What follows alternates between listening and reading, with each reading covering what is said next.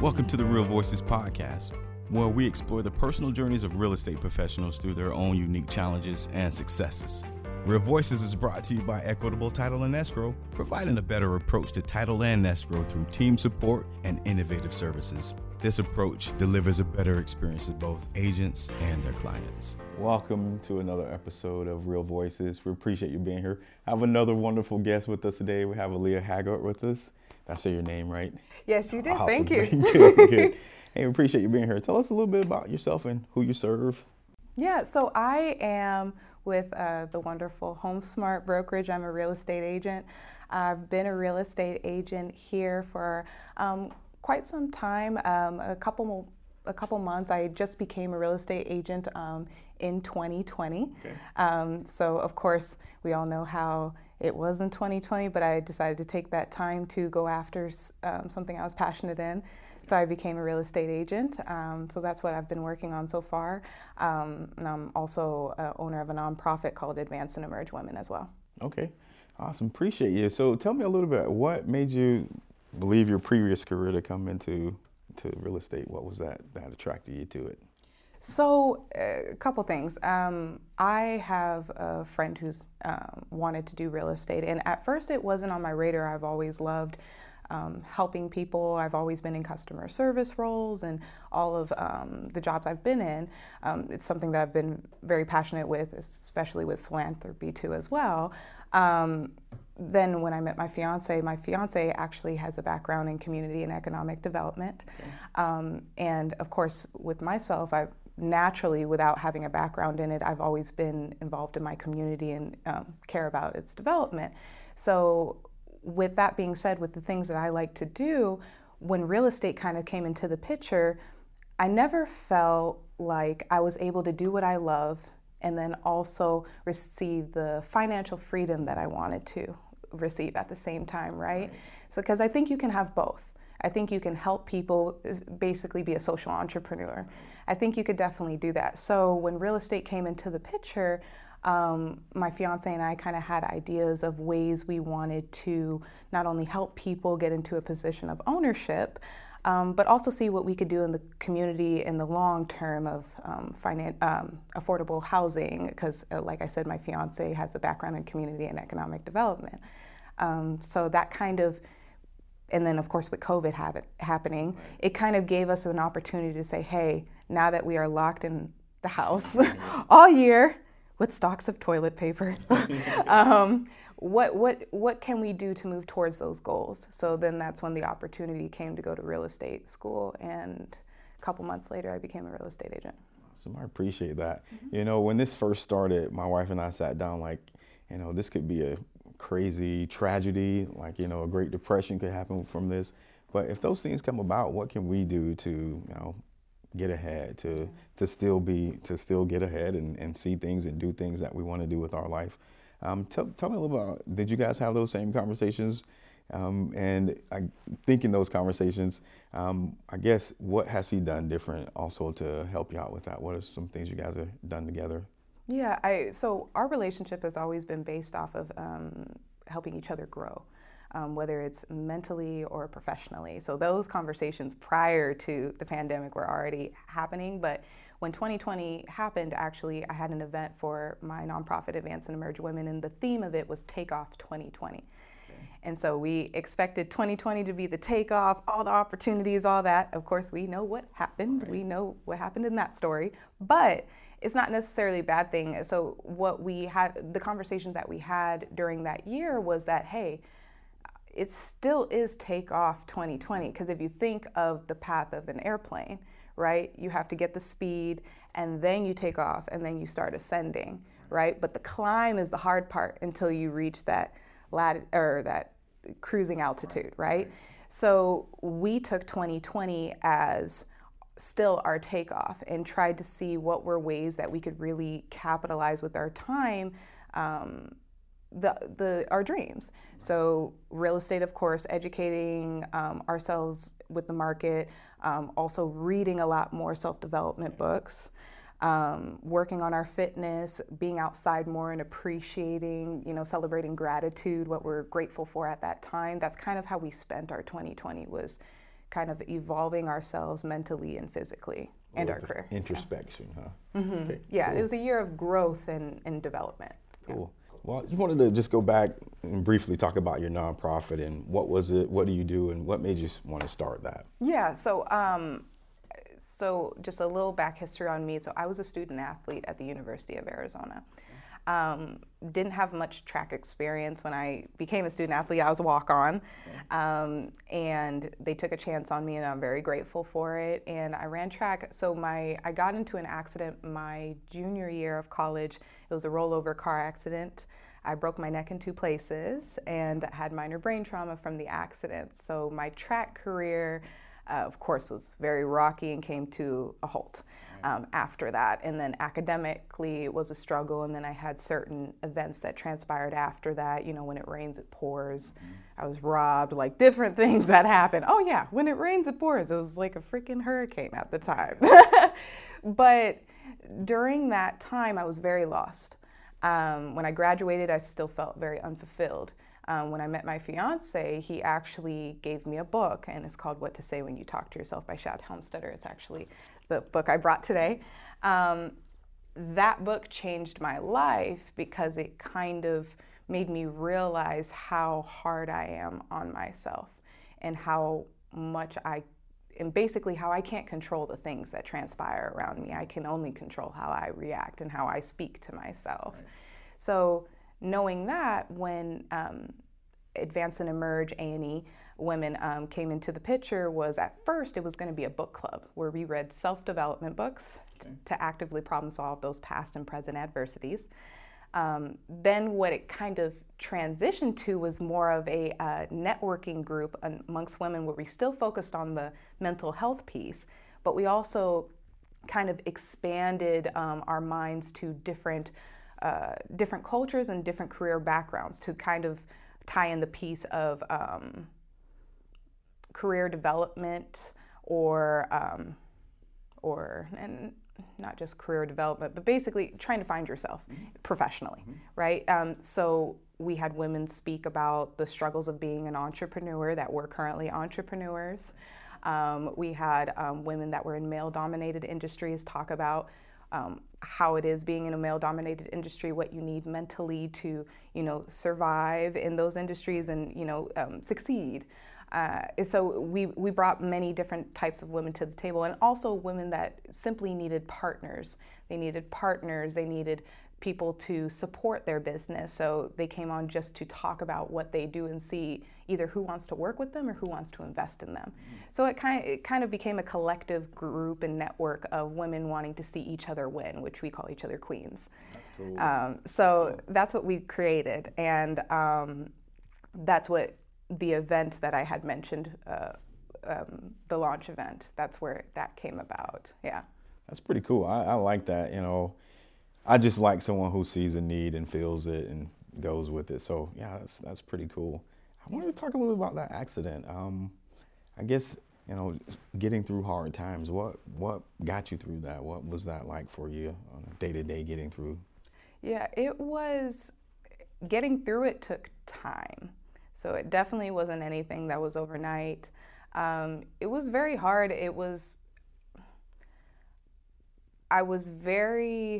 I felt sorry for myself, right? I don't think we realize sometimes we do go through hard times. We do. There's no doubt about it. But there's also people that go through harder times and they don't complain, and they figure it out and they make it through. Me, myself, I can't say that I did not complain and I did not feel sorry for myself, because I can hold myself accountable for, where I was, because where I am now is different, right?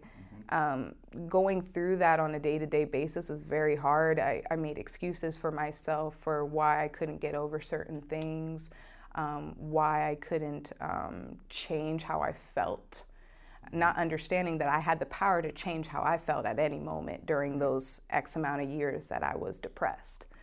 And I'm very hard on myself being an athlete, so when I feel like I don't achieve or I don't meet that bar of success, I feel like I'm a complete failure. But during that time, I didn't understand that failure is just a stepping stone to success. It's something that you want to happen, because that means if it does happen, you overcome it, that's growth. the whole point.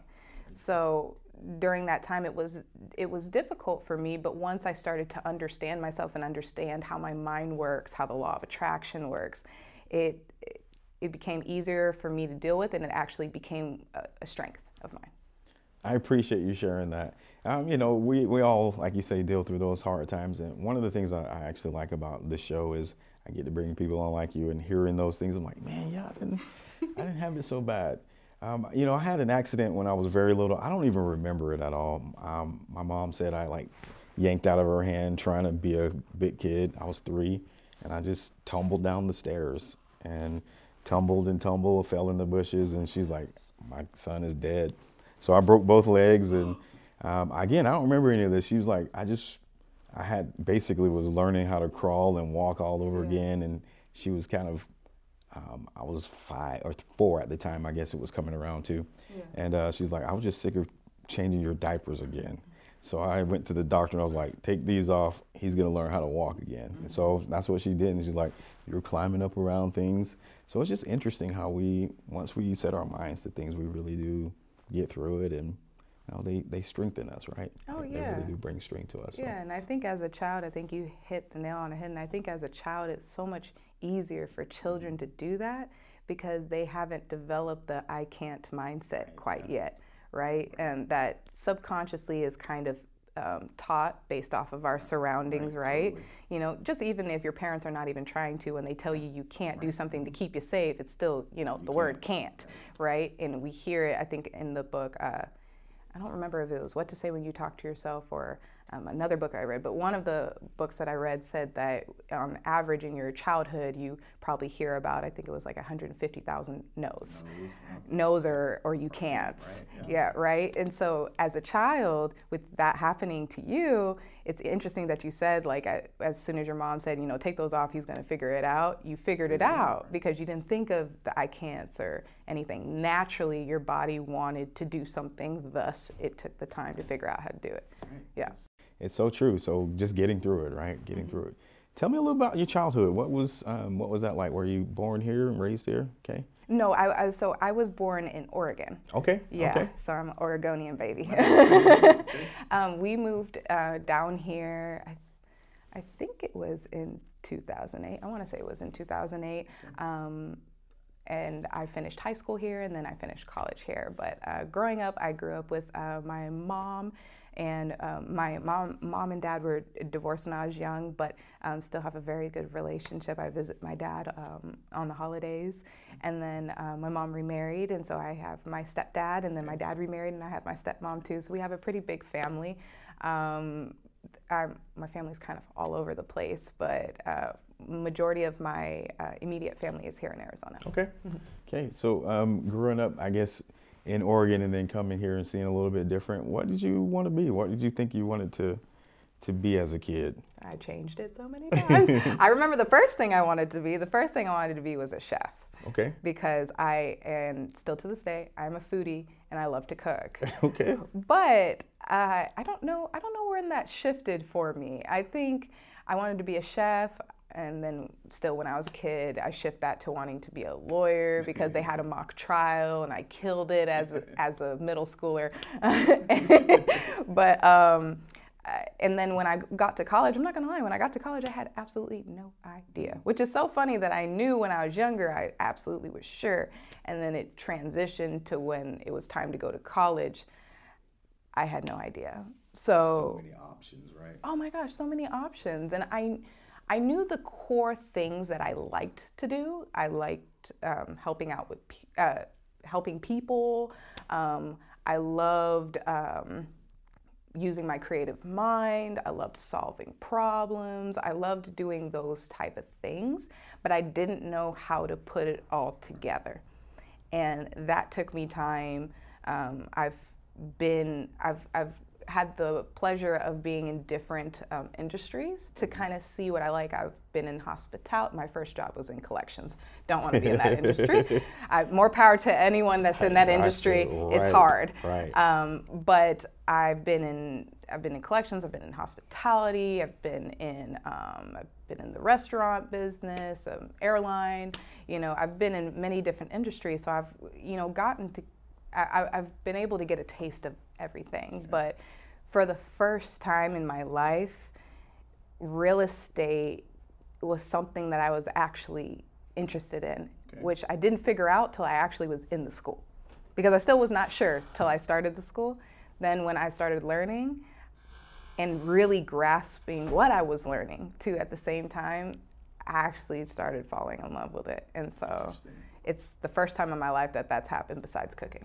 Okay. Interesting. I love cooking too. I always think that, I tell my kids, I'm like, I serve you guys every day. Like, my love is in this meal, right? I put everything into this. So yeah, I like that. Tell me, if you were to look back at your life, the things that you've done, what would you think, or what would you say would be the craziest or most outrageous thing you've done in your life, or most interesting? Most interesting. Well, we're skipping college. But I would say the coolest thing I've ever done in my life was go to Angola, Africa. Okay. Tell me a little bit about that. What was the trip for? So it was a combination of things. So my fiance's friend's brother was getting married, and they're Angolan. Okay. And so they were getting married, and he was invited to the wedding. Well, we were invited to the wedding. I didn't know this at first. My fiance was kind of debating on if they were, because obviously it's a far trip, and we've both never been, and we decided it was going to be around my birthday weekend too. So we're like, you know what? Let's do it. Let's take it. And I've never been that far before. Never been to Europe, I think the farthest I've been to Guatemala, I've been to Hawaii, I've been to Mexico. So I've been neighboring, right? But I have not been that far, or gone that far. And so we flew to London, spent a day in London, then went through Germany and spent about a week in Angola. And it's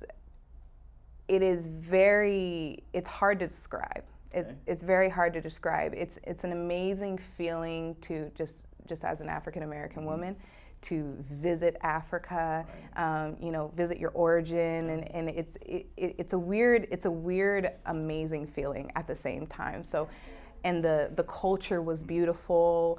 The food was incredible. As a foodie, oh my God, the food was amazing, and the people were just so kind and so genuine and so loving, and you felt like you were at home. So that's the best experience I've ever had since I've been on this earth so far. That's pretty cool. I look forward to doing one of those trips myself one day, just getting back to the motherland, right? Yes, it's amazing. Nice. So as your career is progressing, I know you haven't been in long, but I guess even if you were to think this through, what are some misconceptions you think you have, or you had, or people have about you as a real estate agent? Well, I would say the misconception that, because I couldn't imagine right now being a real estate agent, actually, no, I take that back. The misconception that I think people have, that I had to as well, was that real estate agents are just salespeople. I saw this amazing article where the gentleman that wrote it said, real estate agents are not salespeople, they're consultants. And that hit me hard, because I've been in sales positions, I don't like sales. I'm just going to be honest. Just because unless I truly believe in the product, I can't sell you it, because I'm not a good liar. So, I've never liked sales. It's too cutthroat for me in that regard. But what I like about real estate is you're already coming with a need, right? You're coming with a need, whether you want to sell your home, whether you want to buy your home, and then there's a story behind it, right? So with that being said, my job as your agent is to make the process as seamless as possible and to consult you from A to B, right? Because I don't need to sell you on something you already want, right? So my job is just to help you through all the icky paperwork stuff to get you to what your dream is on the other side. And that's how I see it. So that's why I think it's a misconception that I think there are real estate people that are salespeople, right? You know, it depends on what your style is. Right. You know, it doesn't mean that they're a bad agent or anything like that. You have to do what works for you. Correct. And what works for me is taking it more from a consultant standpoint, from a more laid back standpoint of, you know, I can advise you all day long, but I want you to do what you want at the end of the day. And you can tell me what you want to do, and I will guide you through that process. Cool. Yeah, I like that. It's refreshing, right? It's a good way of thinking about it. Okay. So you've had a nice life, it sounds like. Is there anything that you regret? Anything you like, I need a redo on that one? Redo? Absolutely not. Because if I regretted anything, I probably wouldn't be sitting here at this moment, right? Okay. If you undo anything that has happened in your past, your future is different. And you don't know if it's for the better or for the worse.